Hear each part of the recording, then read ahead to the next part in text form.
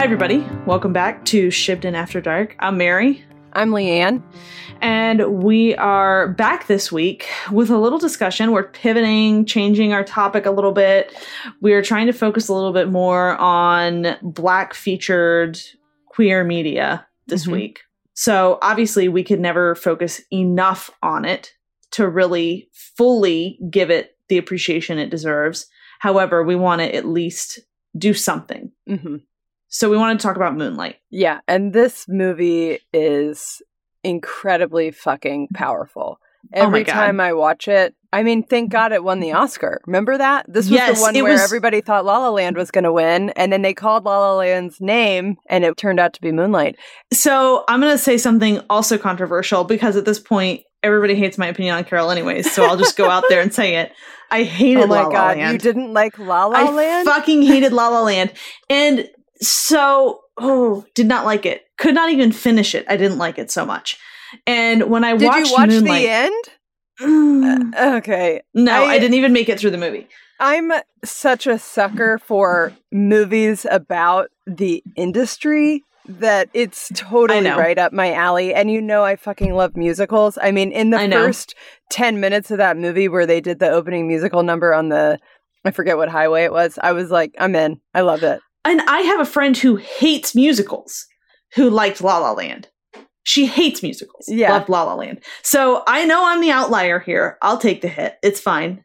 I can appreciate that it's probably an excellent film and I'm just missing out on it. I can take that. Well, you and I can argue about it later. Yes. But anyway, I was Moonlight. super thrilled that Moonlight won. I mean, you have a Black man director, screenwriter, and it stars all these incredibly gifted, talented Black actors. Mahershala Ali and Janelle Monáe and all the guys who played Chiron and Kevin through the years. Oh my. This movie, I remember the first time I watched it, I think I had my brother-in-law's screeners and I was watching it on my iPad in bed, like I watch everything. And I was just bawling. And Allison woke up in the middle of the night and was like, "What's wrong?" And I was like, it really takes your breath away. It's so moving. Yes.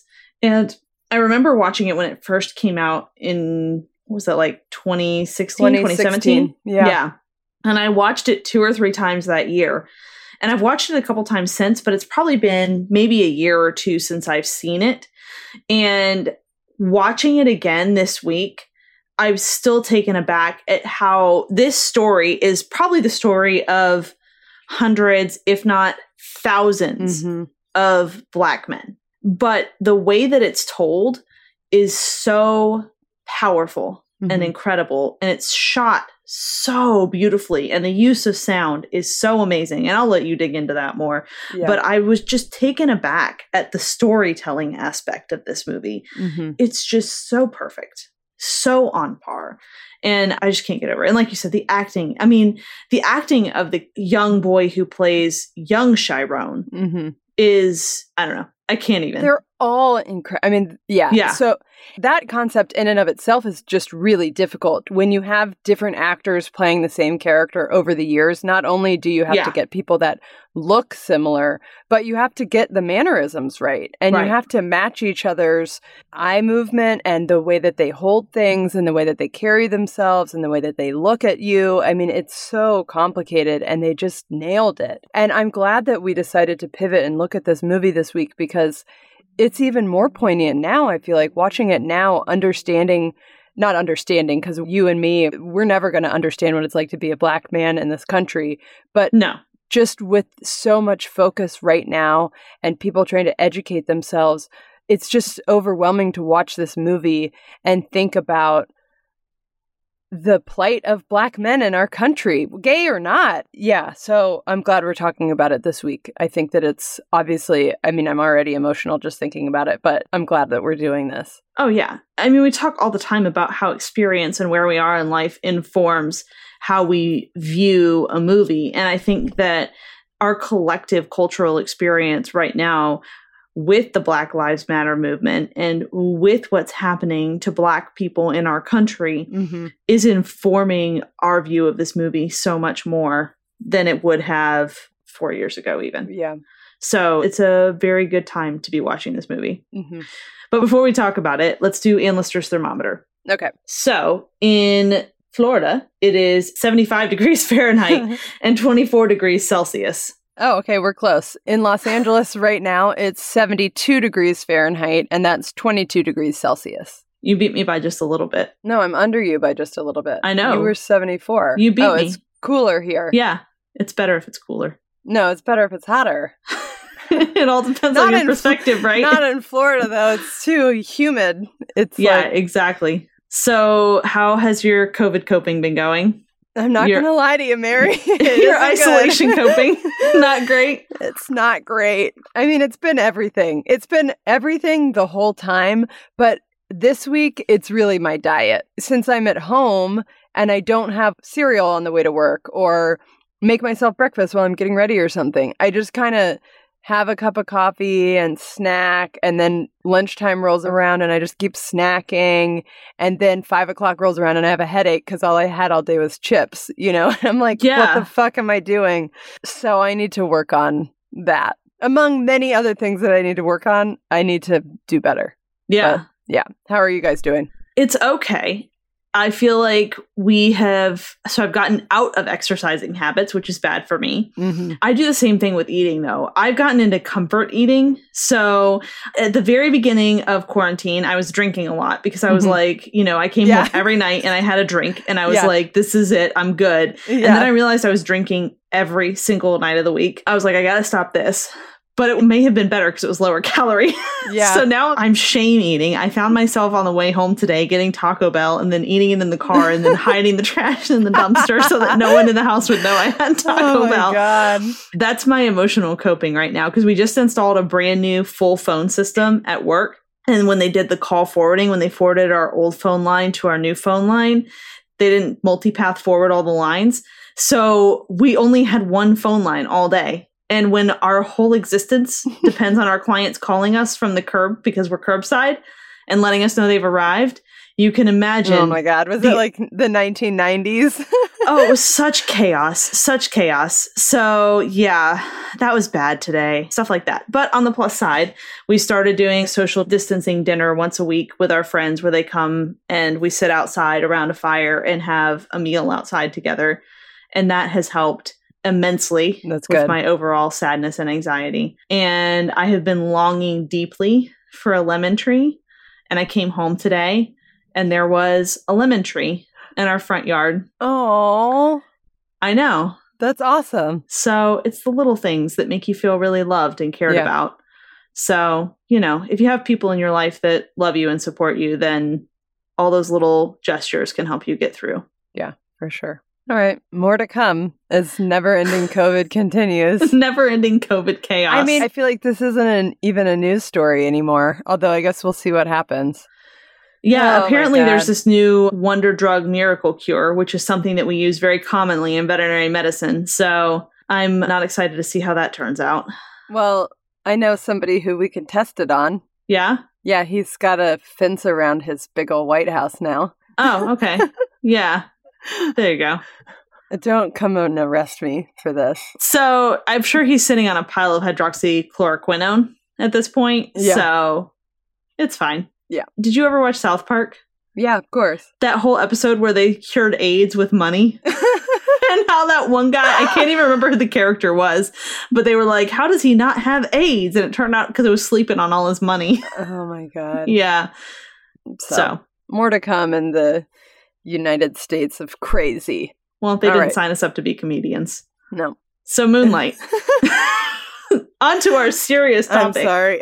We're getting delirious at this point, I think. Yeah, for sure. Well, I told you I haven't showered in a couple days, so I think I just need to take a shower and start fresh. Yeah. Let's talk about Moonlight. And before we get into Kevin and Chiron, let's talk about how fucking incredible Mahershala Ali is. Yes. He's just so good in everything, but especially this. Yeah, he does not play any character in any movie the way that he plays Juan. And he plays a huge variety of characters. He's in Luke Cage on Netflix. He's in House of Cards. Mm-hmm. He was in True Detective. And he was in The Green Book. The Green Book. That's what I was trying to think of. My brain kept saying The Green Mile, and I was like, no, not that. No, very, very different movies. Very sad. But none of those characters are anything like Juan, and it's just he's so fantastic at playing this incredibly complex but low-key underscored character in this movie. Mm-hmm. Juan is this, you don't get it right off the bat. He is a more top-level kind of drug dealer. Mm-hmm. He basically takes the money from the people who are on the streets actually selling the drugs and provides them with the product. So he's kind of like... We should just say as a disclaimer, I know literally nothing about drug dealing, so... Except what I learned in movies. Yeah. So, yeah. If we get the terminology wrong or... no clue. Yeah, no clue. But I love that too, because I think you think when a person thinks about a drug dealer, you have an image in your mind, and it's not necessarily this guy. I mean, no. Like you said, he's super complex, and he's the most father figure, Teresa too, but he is such a loving father figure. Yes. And I think that it's so cool in this movie that you really have that struggle between somebody who's a drug dealer. This is going to come up later in the movie when they have that conversation at the table. And he's the one who cares the most about Chiron, you know? Yeah, and I think it just proves that maybe you're not always able to necessarily choose the life that you're given, but you make the best of the life that you have.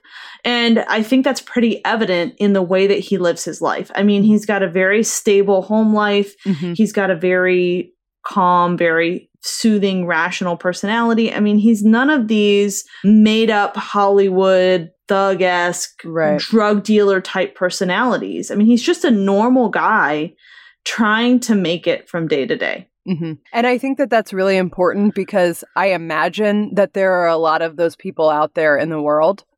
Yeah, they're not scary, terrible people. Exactly. They're just trying to do a job. And that just happens to be the job that they are probably trapped in, ultimately. Mm-hmm. Yeah. And we find out later in the movie that Chiron goes to prison and he ends up getting trapped in the same cycle. So he goes to prison, he meets someone who then, as soon as he gets out of prison, puts him on the streets as a drug dealer. And then he moves up through the ranks as a drug dealer to become essentially the same person Juan is. Mm-hmm. So we can kind of see how you can get trapped in this cycle. Right. And it's not really something that you set out as a kid saying, I'm going to do this. You don't grow up on the streets and become a thug and do all these things. I mean, it's so easy to get just trapped in this situation that you can't escape, which is tough. I mean, it's one of those bigger questions that we have to ask of how can we break these cycles? Yeah, and actually, I just looked it up because I remember at the end when Chiron and Kevin meet back up and he says that he's trapping. I think the actual word is trapping. So I just looked it up because I don't know this, but it's slang and it means selling drugs, usually coke or meth. So it's literally called trapping. And I feel like maybe that has something to do with the fact that you get, trapped in it. Trapped in it. Anyway, this I think is really important to see because it goes both ways because you see people that are on drugs. I mean, you see Chiron's mom, Paula, who struggles with it and is clean at the end of the movie, but it obviously deals with complicated stuff. And I think it's important to see that you may have a job drug dealing. It doesn't necessarily make them a bad person. You can be trying to do good in the world, but also have a job where you're a drug dealer, you know? So I don't know. And the reality is none of us know the circumstances that have led that person to that point. Right. We don't know what they're trying to take care of, who they're trying to look out for. And maybe this was literally the only thing standing between them and homelessness. Mm-hmm. And this goes back, I think, to the greater question that was posed kind of in Les Miserables or Les Miserables. I don't know how you say it. Just people say Les Mis. Les Mis. If you read, the whole book starts with him stealing bread. Him stealing the bread to feed his family. So what wouldn't you do to take care of your family or yourself? Would you, could any of us sit here and say, if I had no other option, literally none. I was out of options, but somebody handed me a baggie of drugs and said, sell this on the street and I'll give you $10,000 for it. We wouldn't do it. Well, that's an interesting point because look at shows like Weeds or Breaking Bad. You've got white, educated adults who get into selling drugs to take care of their family, to pay off cancer. I forget what it is in Breaking Bad. I think it's an interesting dichotomy here because when you see it, we are seeing that same kind of representation in a Black community, and it's villainized. Yeah, exactly. Yeah. And it's never shown as a necessity. Right. But like you said, exactly, when you look in Weeds and in Breaking Bad, he starts out at least to try to start to pay for his cancer treatments and to set aside enough money to pay off his house and to pay for his kids' college if he's to die. And so those motives, of course, immediately we empathize with. And we're like, yeah, I could see myself selling meth for that reason.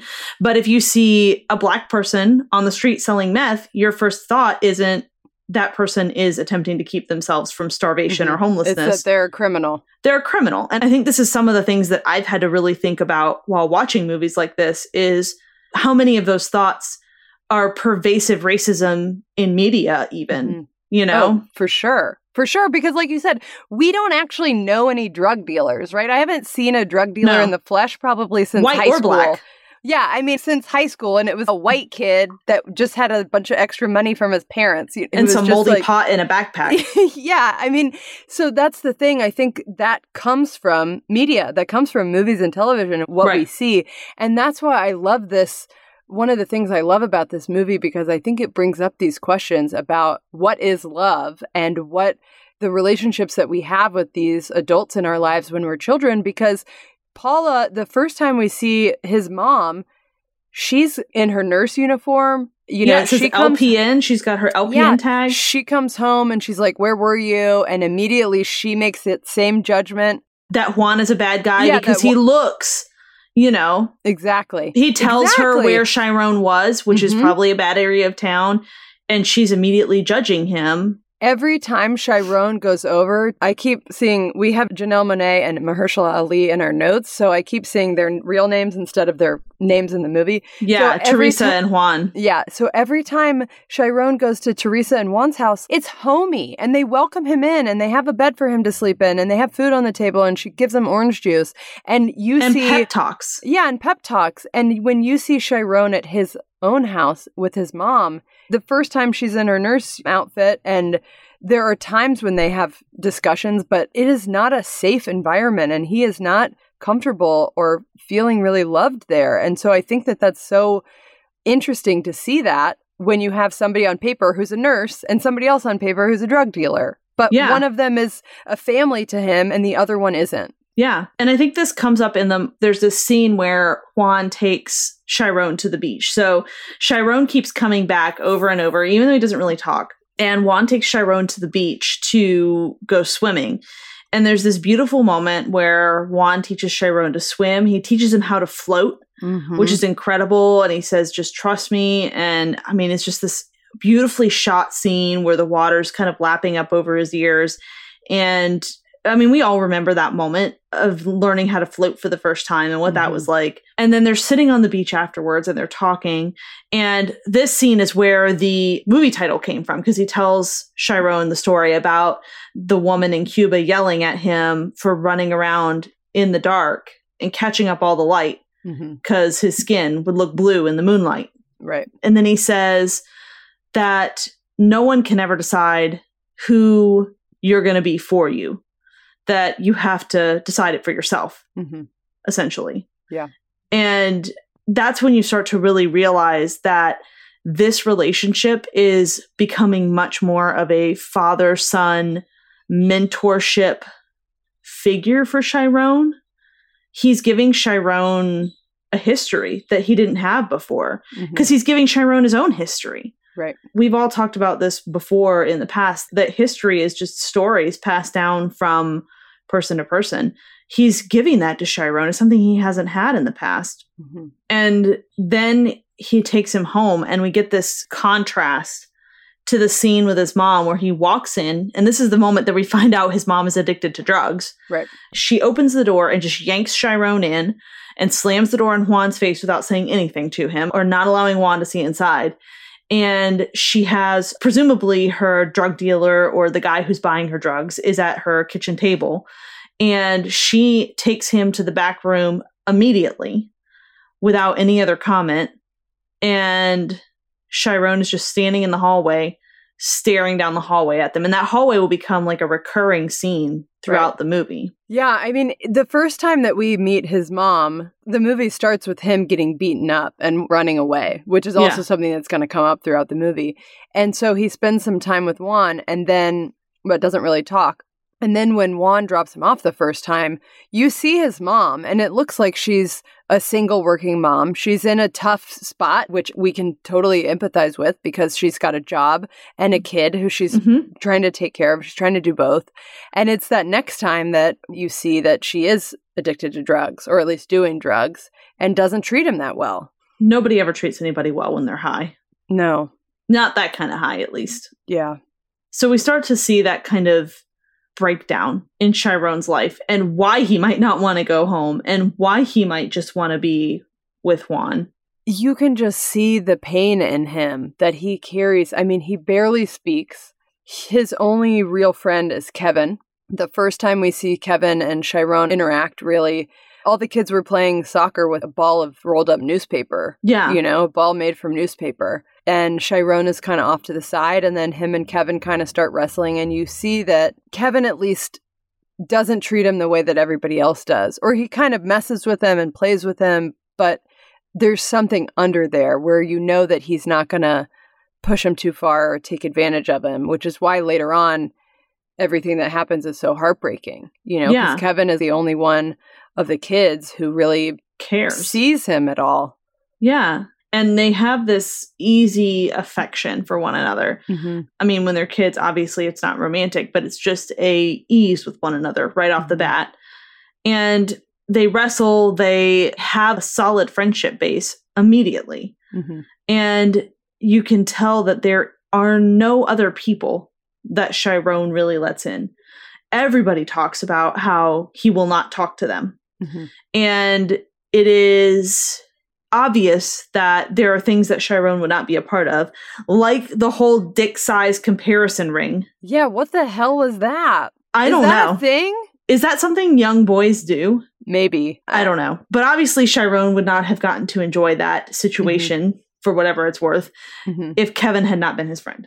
Yeah, but also that brings up the question of, I mean, it's alluded to throughout that, I mean, everybody calls him a faggot.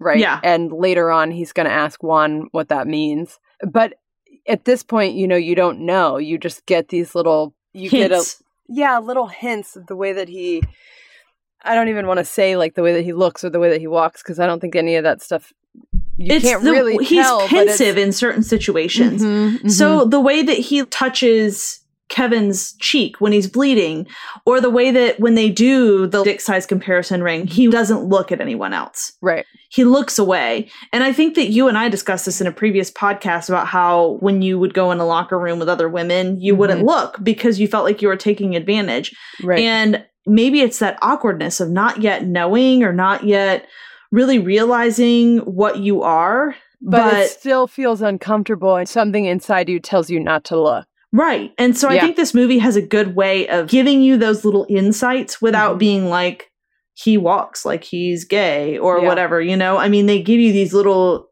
innuendos early on. So we find out that Juan is inadvertently Chiron's mom's drug dealer. So he is the mid-level guy and his dealers are dealing to her. Yeah. And he finds out because they buy from his dealers and then park right down the street and immediately start using, which he does not allow. So he goes to tell them to get the fuck out of there, to not draw attention to the fact that his dealers are around, and realizes that it's her. And so she gets in this huge fight with him and basically says, what the fuck are you going to do? Raise my son for me? Are you going to tell him why all the kids call him a faggot, essentially?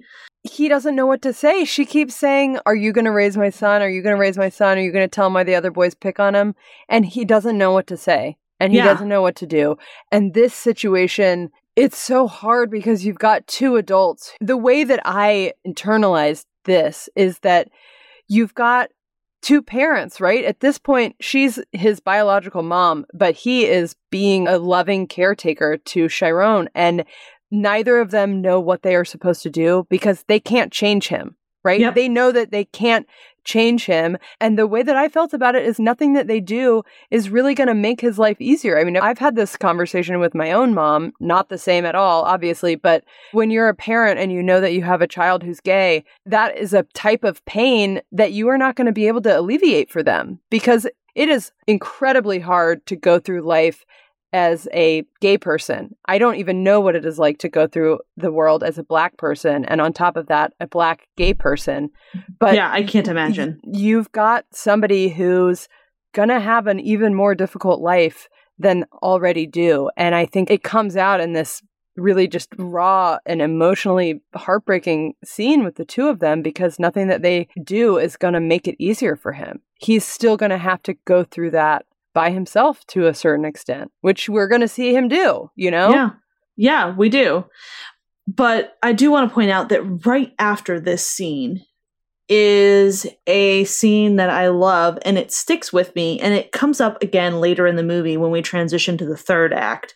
It's a scene where Chiron is at home. It implies, I think, that it's the same night that Juan finds his mom. And everything in the background of that same hallway that we talked about a few minutes ago is neon lit with pink. And she comes out into the hallway slow-mo. And we pan back to Chiron and we see his face just staring at her like this mix of hurt and resentfulness and anger and just so many emotions on this kid's face. And then it zips back to her and it's back to regular speed, if not maybe like a little bit faster than regular speed. And it's just pure violin music, no dialogue sounds. And you could just see her screaming, "I hate you" at him. Oh, I thought she said, "You're a goddamn faggot." No, because the sound comes in later. So when you transitions to Act 3, the hallway scene comes up again, and it's a nightmare that is what wakes him up, which is the transition to Act 3, and it's "I hate you," or "I fucking hate you," I believe, something like that. So this is the exact same scene. They just put her sound back into it. No, I know, but if you actually slow it down when she's talking and you just read her lips, I think she calls him a goddamn faggot. You think? Because in the next scene, we see him go back over to Juan and Teresa's, and he asks what a faggot is. It could be a mix of both. She could have been yelling at him more than just that. Yeah. No, it absolutely could have been. Yeah. I mean, honestly, either one that it is, this scene is still amazing, the way that they filmed it. Because then it cuts back to him and his head is just kind of cocked and hanging, and he's just staring at her, just blank. Yeah. And I mean, I've been this kid. I've been that kid just getting screamed hateful things at them, and you don't know what to do or what to say or how to cope with it or how to deal with it. And you're just there. Like, you're just experiencing it. And you don't have the emotional maturity yet to have any coping mechanism or any reaction. So you're just there. It's such a weird thing to see on a screen. I think that they did such a good job of it, because anytime this happens in the movie, I feel like the characters are centered in the frame. And like you said, they pull the diegetic sound and you just get the non-diegetic sound of the violin. It's going to be a little bit different later on when it comes back up again, but it just heightens it. And like you said, this kid, he doesn't know what to do. He doesn't have any coping mechanisms. He's just taking it. What do you do when you have a young child who everything about this is just inevitable for him? He can't change the color of his skin. He can't change whether or not he's gay. He can't change his mom. He can't change the fact that he's got a mom who's stoned or whatever and yelling at him. I mean, it's so heartbreaking. And then you see him go to Juan and Teresa's, and he sits down and he asks what a faggot is. And Juan just handles it so maturely, and Teresa too. And he says it's a mean way to say somebody's gay. Yeah, it's a word to make gay people feel bad. Yep. Oh, God. And I think Chiron asks if he is, doesn't he? Or he says, well, "Am I a faggot?" Yeah, am I a faggot? And Juan just says, "You could be gay, but don't ever let anyone call you a faggot." And then basically they just tell him he doesn't have to know anything about what he is right then. He can find out whenever he finds out, and whatever he is totally fine. And they'll just deal with it whenever he figures it out. Right. And I don't know how more perfectly you could handle that kind of conversation with a child. Yeah. Yeah. Because you can tell there's so much shame there that he doesn't really even get it, but he doesn't want to be it. You know, He doesn't want to be that thing that everybody's always hurt him for, beaten him up for, chased him for, made fun of him for. But these two people who have no biological relation to him are being his family and saying, you don't have to know any of that right now. You know, You can be gay, but nobody needs to call you a faggot. I mean, I was watching this thinking that his mom had just called him a faggot because, like I said, I was trying to read her lips. But it's just heartbreaking. And we've talked about this multiple times, which is that even if you distance yourself from the parents that you were raised with, they're always going to be there. They always haunt you.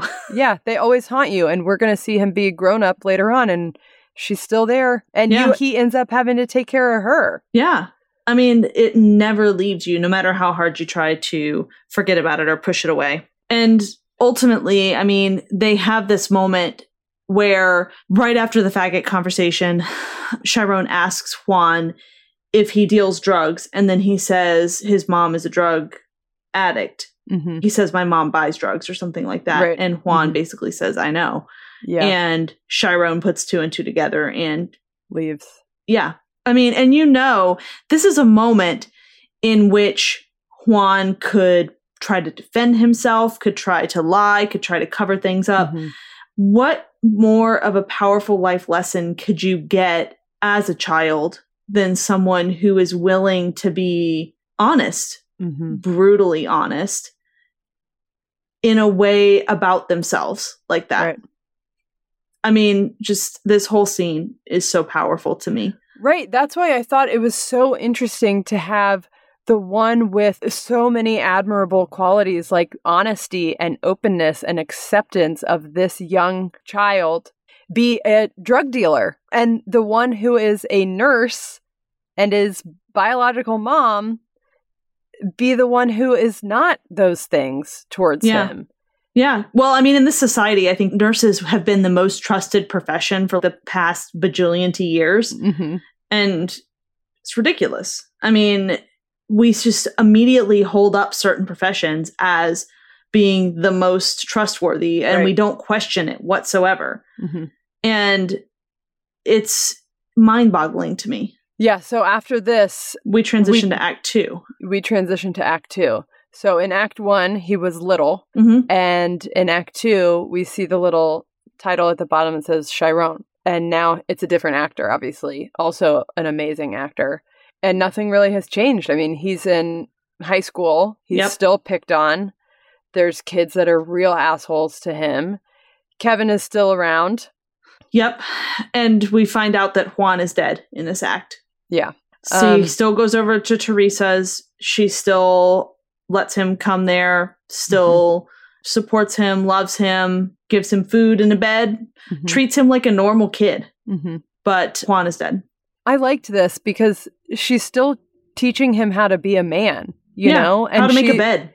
How to make a bed, and tells him that he can't sit at the table and hang his head. And she gives him a home and she gives him structure. Mm-hmm. Man. Yeah. Which is a weird juxtaposition to his mother. So I love this scene where Chiron goes over to Teresa's house. He has this crazy weird dream where he sees Kevin fucking a girl, which Kevin had talked to him earlier that very day about having sex with a girl in a stairwell and getting caught by the principal and all this kind of stuff. And then, well, Kevin kind of has this personality where he's showy. Yeah, where he's showy. And I never know whether or not to take him seriously. Like, did it actually even happen? That's how I took it, is he's just showing off for the sake of saying he had a story. But he's still somebody that sees Chiron, you know? Right. He doesn't give Chiron a hard time about the way that he looks, whereas everybody else is always like, your pant legs are too skinny, and calling him a faggot. Chiron doesn't even want to go downstairs. He's like hanging out near detention so that he doesn't get his ass kicked when he goes down there. He is still a terrified child. Yeah. And I mean, whereas I don't blame him. Yeah, I don't either. Whereas everybody else, Kevin just gets to throw around the fact that he's banging chicks in the stairwells, whether or not it's true. I mean, Chiron doesn't get to have that experience in high school. No. So Chiron is obviously drawn to Kevin because, again, we see that Kevin is the only person who sees him and doesn't tease him, make fun of him, and vilify him. Right. And so he has the dream sequence. The dream sequence where he walks up on Kevin fucking a girl, and the girl is kind of faceless. He's fucking her from behind. The girl has no real play in it. It's obvious that Kevin is the focus. And then he wakes up suddenly and goes back to his mom, who had kicked him out the previous night and basically said, I'm having someone over. You can't sleep here. Get out. And she is clearly super high, comes running to him across the courtyard of their apartment complex. She's manic. She's paranoid. And the camera does this crazy thing where everything that she says is a voiceover almost. And sometimes the camera is in sync with her voice, and sometimes it's out of sync. And you just see her looking around. It's in slow-mo or it's sped up. And you really get this crazy sense of how out of it she is. It's disorienting. Yeah, it's extremely disorienting. Right. Especially when they stop syncing the words with her. They'll show her, but she's not talking anymore, but you can still hear her talking over. And it's nuts. I think that all lends into this experience of you are really seeing what it is like for a child. I mean, now he's a teenager, to not have any sort of stability at home. Yeah. You never get those kinds of shots when he's at Juan's or Teresa's. No. There's a bed to be made. There's a place at the dinner table. The camera's always still. It's a 3-shot or a 2-shot where Juan is not at the table, but it's steady. Yeah. And with, like you said, the scene, Paula comes up to him across the courtyard. She's saying that she got locked out, but then she opens the door right up and he's like, what? You know, it's like there's no normalcy. There's no level flatness. And the even more heartbreaking part is that she knows that he was with Teresa because she asks how Teresa is and says she hasn't seen her since the funeral. That's where we know for sure that Juana's gone. And then asks Chiron for the money because she knew Teresa would have given him money because she cares about him. And they were always putting money in his pockets, I assume, so that he could buy himself some food. Yeah. Or they never tell him what to do with the money or ask him. They just give him money. Yeah. And as soon as his mom realizes that that's where he was, he's like, give me the money. I know you got fucking money from them. And she instantly tries to play the whole blood ties thing over love. And it just shows how easily we can be manipulated as kids to believe that that familial relationship is so much more important than whatever relationships we've built that have so much more love and impact than the familial relationship that we have. Because ultimately he feels like he owes more to his mom, even though she's never done anything to him, than he would to Teresa, because he gives her the money. So it's so painful to see how that is exploited on this kid. Yeah, because no kid can say no to their parents like that. It's so fucking rough. And then, you know, when he goes to school, it's not any better. No. And Terrell is an asshole. The thing that makes the knockdown, stay down thing so much worse is what happens the night before. So Chiron, he goes to the beach to be alone, and somehow Kevin finds him on the beach. And when Kevin finds him on the beach, they have this really intimate conversation about not being able to cry because they're men, but feeling like they need to cry all the fucking time. And what a burden that is. Well, and Chiron admits that he cries. And he takes a hit of the blunt, and Kevin is like, I didn't even know that you smoked. And he says, my mom leaves some shit around sometimes. Yeah. And you could just see Kevin's face. They have such different experiences. We don't even know anything about Kevin's home life, but he's got a car. He's got a blunt in his hand. He's living near the beach. And Chiron is coming home to this house where there's drugs just laying around. And it's heartbreaking. And Kevin is a safe place for him to open up to. Yeah. This is the only person that he has really ever opened up with. Yeah. And he says something about wanting to try new things or have new experiences. Chiron does. And Kevin pushes him and says, like, what? And Chiron basically says, why do you have to be so nosy? You know, and they're joking back and forth a little bit. And it ends with them kissing. And Kevin ends up giving Chiron a hand job on the beach, which we end up seeing from behind. And it's fairly intimate because they are close together. Kevin has his arm around Chiron and is pulling him close. Chiron's really tucked into Kevin in the scene. And he's got his hand on the back of his head. Yeah, he's pulling him as close as possible so that they can be near one another. And it's so intimate and so unexpected for Chiron to have this. And it makes what's coming so much worse and so much more life-altering because he has his first sex experience. He goes home. His mom is completely fucked up. And his mom says, "You just don't love me no more, do you?" And Chiron goes to school next day. And Terrell orchestrates this entire experience where he gets Kevin to play this game called Knock Down, Stay Down that they played in middle school. And by gets, I mean manipulates and bullies Kevin into playing this game where he has to punch Chiron. And the reality is that Chiron was never going to stay down. I mean, for all his quietness and for all of his reserve, it's like having the person who you have your first same-sex experience with and who you have probably been in love with for the greater part of your life beat you up the next day. Has to be friend. And your friend, your only friend. Yeah. Has to be the thing that breaks you. I want to go back for a minute to the sex scene because this movie is so good at using the same themes and motifs throughout. Yes. So it happens at the water. It happens at the beach. You have the sounds of the waves behind you. And it's like that scene that you were talking about earlier when he was in the water with Juan and Juan was teaching him how to float.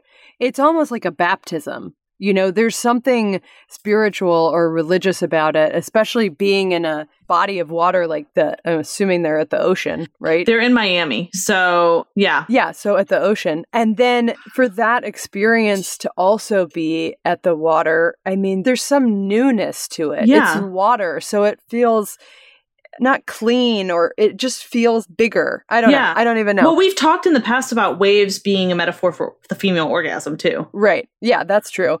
But you're with the earth. There's nothing around. You're not in a car. You're not in a bed, whatever. You're just at the beach. And after Chiron comes, Kevin wipes his hand on the sand. Which is just this really weirdly evocative image. They're both kind of quiet and they don't really talk. It's just something that happens. And just with it being so quiet and you almost don't even know how to process it. And in that sense, you're kind of like Chiron because in that moment, you're like, I don't even know what he's experiencing right now. Yeah. To have this kind of experience with somebody who's his best friend. And then they get in the car and they kind of have normal conversations. And then when Kevin drops him back off, they shake hands again. They do their fist bump handshake thing, but the camera kind of holds on their hands. I mean, we've talked before about lesbians and the hands being the sex organ. I mean, hands are the sex organ here. And that's what Kevin uses in the most intimate experience that he's going to have in the whole movie. This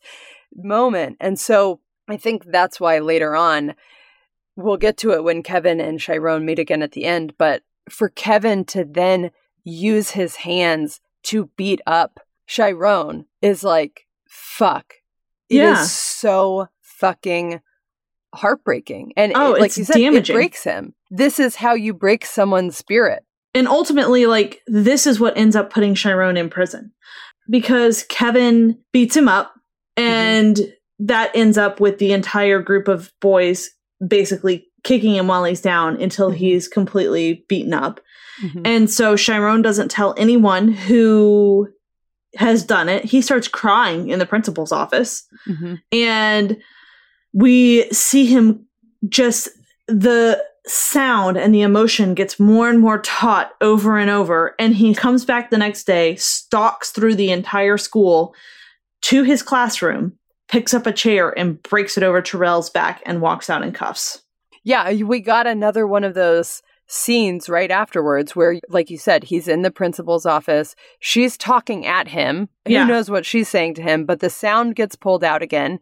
And then we cut to him in front of the sink. He's got a whole bunch of ice in the sink and is just dunking his head in it because he got his face ripped apart. And all of the diegetic sound pulls out except for the ice cubes rattling. And you get the score coming in again. And then we're in Act 3. I'm at a loss for words. I know. Because it just shoves you through such an uncomfortable narrative of how this kid's life turns out and how different it could have been, but for the actions of a couple people. And this, I think, is the turning point, because Chiron, in a sense, this act of him being pushed so far to the edge, I like that it sets you up. Like, nobody can blame him. There's not 1 second of this movie where I'm like, he's making the wrong choice, or no, you shouldn't do that. It is so inevitable that he has to stand up for himself because he has been broken so many times that he finally breaks the chair over Terrell's back. And then when we cut to Act 3, he's Black, which is the nickname that Kevin has used for him. And he becomes this Juan character, and he's strong, and he's muscular, and he's that person. And he's got grills on his teeth or whatever, and he's still quiet. He's still quiet and pensive. I mean, he hasn't changed who he is, but he looks different, and he's presenting himself different. Yeah. You know? But for all of the differences that he's become, the thing that still completely draws him back down to being a kid again is the surprise phone call from Kevin that he ends up getting pretty early on in the act, too. We find out that he's got the whole Juan thing down, right? Because he's got his own... He's even got the crown in his car. He's got the crown in his car. He's got his car. He checks up on his guys on the corner, and he's got the same kind of thing going, and he's on his own. This is how he is making it work in his life. And he gets a phone call from Kevin. He thinks it's his mom. We know that his mom is still around because she's calling him to check in, but he thinks that it's his mom, and it turns out to be Kevin. And you don't know exactly how many years has gone by, at least 10. I think they mentioned it's been over a decade. But immediately you're just brought back into that place where you're a child, where you have shared something really intimate and then been broken by somebody. And that never leaves you, you know? No, it doesn't. And even though Kevin apologizes in this phone call for what happened, you don't know if it's something that you can ever get over. I mean, you're changed forever by it. And so it's obviously something that sticks in Chiron's mind. It's obviously something that is bothersome to him. There's a minute after Kevin hangs up the phone where Chiron has the phone in his hand, and he kind of just lets it fall against his cheek and his mouth, and he's just kind of holding it there. And he's got those mannerisms of Chiron as a teenager and as a young child. I mean, I brought up his physical appearance because when he's a younger person, he's skinny, you know? He's so scrawny and kind gangly. Of scrawny. Yeah, he's tall and gangly, and now he's built. I mean, this guy...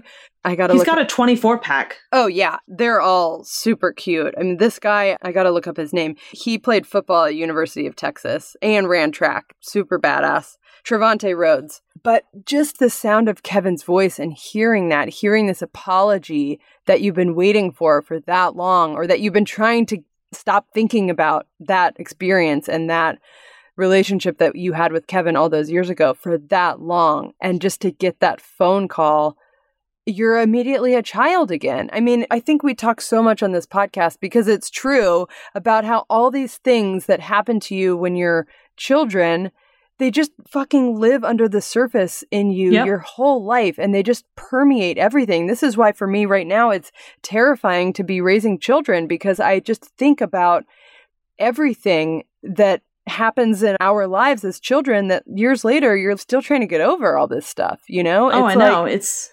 insane. Yeah. Did you notice that right after that, there's a moment where Chiron, the camera pans down and he's laying on his bed, and you think for 1 second that he might start to masturbate or something, and then he doesn't? Well, it seems like he does in his sleep. Oh, is that what you got? I got it from the next morning when he wakes up, the shot when he wakes up and feels his boxers. Oh. Okay, I interpreted that differently. I interpreted it to be like he was about to and then didn't. Oh, that makes a lot more sense. He had a wet dream. Yeah, like he had a wet dream in the night. That makes a lot more sense.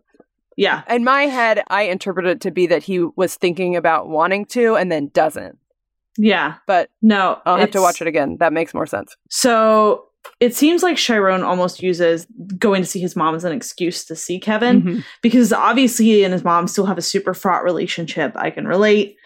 I would not forgive his mom after all these years, but he clearly has some work to do there, or some work that he wants to do there. It's hard to know.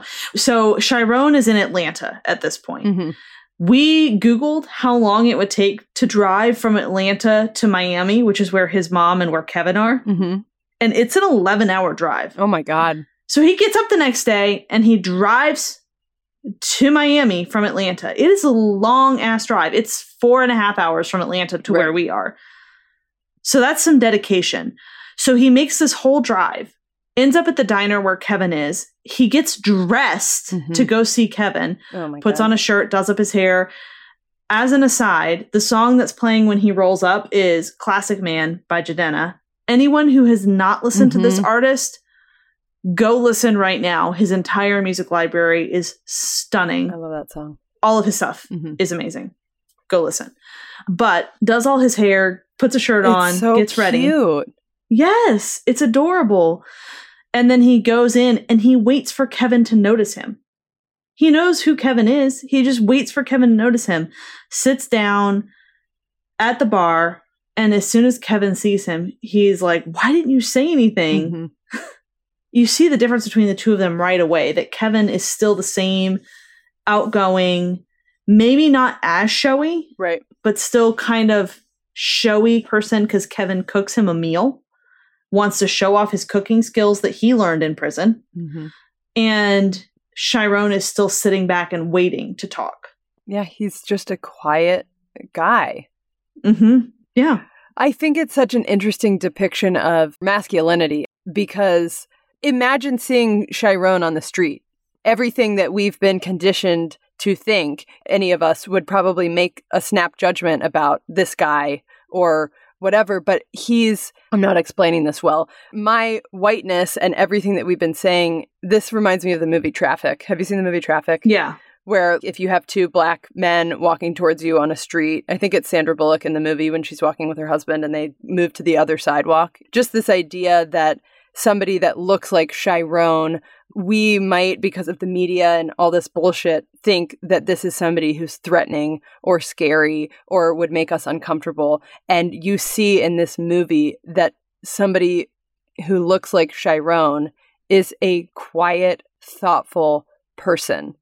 And he's not scary at all. He is fragile and broken, Yeah. And how important is it for us to see, for me as a white female, to see this? This is what everybody needs to be seeing, Yeah. That the black men in this country who are being fucking murdered, shot in the back at a Wendy's fucking drive-thru are not threatening, Yeah, like they're not people you need to cross the street to get away from. No.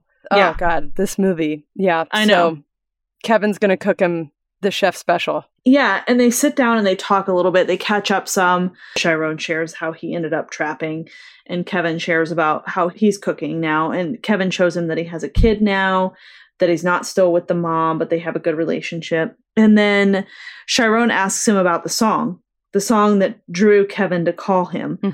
And he plays Hello Stranger by Barbara Lewis, which is a pretty romantic song about missing the person that you love. And they leave together after that. Go back to the cooking, because you put the slow-mo cooking with the hand scene. So that's why I brought up the hands earlier, because you get all these shots of Kevin cooking with his hands. And that to me, again, I mean, we saw the food fight in Fried Green Tomatoes, and you see the use of food or cooking somebody a meal as an intimate gesture. And the fact that there are so many close-ups on Kevin cooking with his hands, I don't think that that's a coincidence. I think that this whole thing, underlying all of it, is that at some point it's going to come out in Chiron, because this is how he operates, is that this whole time he's thinking about it. He's thinking about what happened on the beach, no matter how long ago it was. It is not something that you're ever going to forget. And I think that that's why the cooking for me was so reminiscent and evocative of that moment, because no matter how much time has passed between these two guys, that was still the most poignant thing that passed between them. Yeah, and one of the most poignant things that ever happened in Chiron's life. Yeah, if not the most standout thing that happened to him, which is why everything that happened thereafter was what broke him. So when they do go back, they talk in the car a little bit. And honestly, I think I blacked out through the whole car scene because I remember the end scene just being so mind-blowing.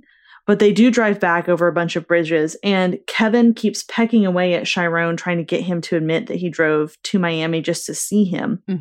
And Chiron will not buy into it. Right. Won't admit it. But his license plate says Black 305 on it. So it's his nickname and an homage to his Miami home. Yeah. So there's all these little pieces that come together that show you that Kevin has never really been that far from Chiron all this time. He's adopted the nickname that Kevin gave him. Yeah. And when they get to his house, I mean, he's near the beach. They park the car and you hear the water, the waves rushing up. You see the beach. Yeah. He smells the ocean and you see the sand. I mean, that's what I'm saying. It's like it never leaves you. And as soon as you see the water, it takes you right back to all of that, to the moment with Juan and to the thing that happened earlier with Kevin. Yeah. It's that through line that brings it all together. And they have this really, really intimate conversation in the kitchen where they finally are just open with one another. And Kevin shares how he was never able to be himself. He was never doing what he wanted to do. He only ever did what other people thought that he was supposed to do. And now, even though he's working this shit job for shit wages, it's an honest living, and he's finally doing what he should be doing, and he's happy. He's finally happy. Well, he's got Kevin Jr. Yeah, he's got Kevin Jr. Yeah.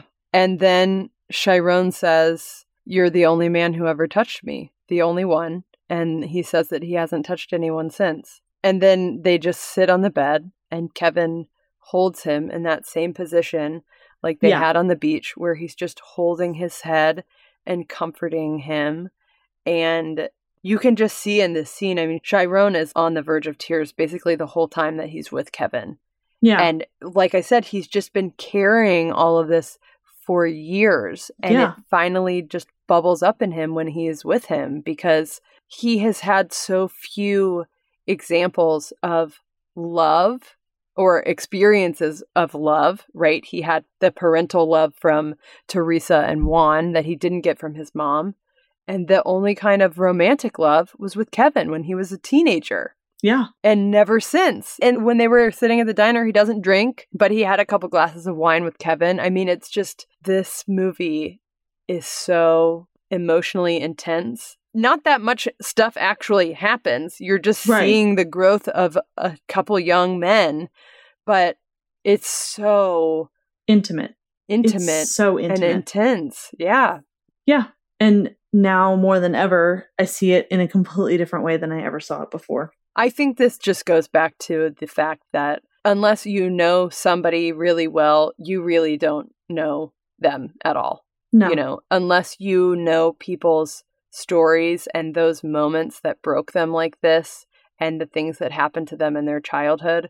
People, adults, the more I grow up, the more I'm convinced that we are all just walking around with so much pain, and some people cope and grow better than others, and some people don't have, because of this country and because of the way the world works, the resources and the opportunities to get themselves out of it. You know, Chiron and Kevin, these are good people who could be doing any number of things. Chiron goes to juvie for breaking a chair over this kid who tormented him, you know. And beat the shit out of him. Beat the shit out of him, that anybody else on the fucking planet would have done the same thing, and ends up on this pathway where he's dealing drugs. And the reality is, as a result of us not having the ability to know what anyone has gone through or know these kinds of experiences that have broken our fellow human beings, we can't pass judgment on the way people cope or handle or choose to deal with things. Right. We can only help and offer support and be there. But nothing good ever comes from standing in a place of judgment. No. And I think that's probably my biggest takeaway lesson from this week. And honestly, from the last year of my life. Yeah. Is that nothing good ever comes from standing in a place of judgment. And that's something that I have to battle with constantly, that we all have to battle with constantly. Because what's your first jump to conclusion with anything? Is somebody must have done this on purpose, or somebody must be doing something bad, or somebody must have done this just to fuck with me, or must be doing this just to be an asshole.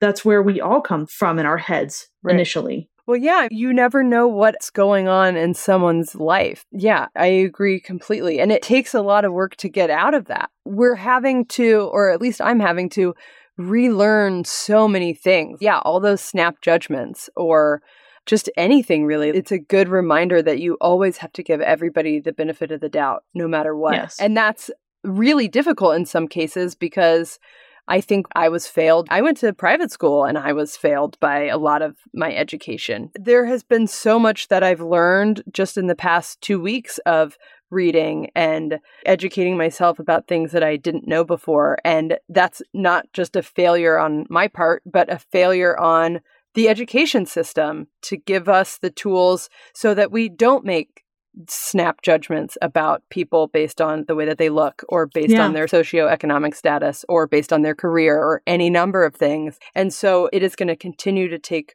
work that we need to be doing every day for the rest of our lives, and that we need to be doing so that our children don't grow up with the same mindsets that we had that came from our parents and all that stuff. So I just hope that we continue to have this dialogue and that everybody continues to challenge themselves and to educate and learn so that we can work towards not just evening the playing field, but eliminating the ways in which Black people, especially Black men in this country, are basically just set up to fail, set up to go to prison, set up to get fucking shot, whatever. And how it's a fucking classist system. Yeah.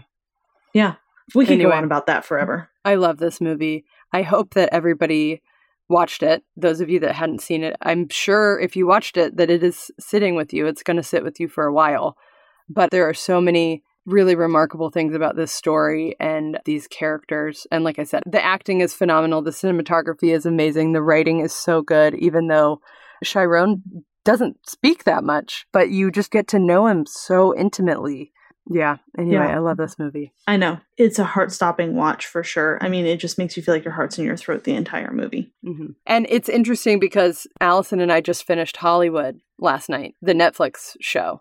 So I know that you said that you hadn't finished it yet. You got to finish it. Not quite yet. Yeah. And if anybody hasn't seen it, I really highly recommend Hollywood. It's so good. Yeah. What I've seen so far, and I'm probably like 3/4 through with it. I probably only have a couple episodes left. It's fantastic. I can't recommend it enough. Mm-hmm.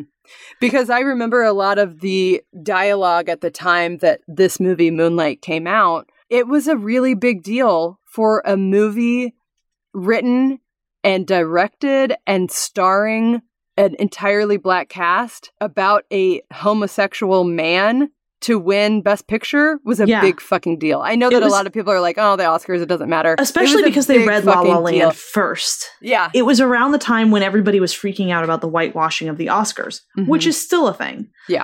But for them to have read La La Land first and then have it removed from their hand and be replaced with Moonlight, it was a huge deal. I remember feeling like it was a giant victory.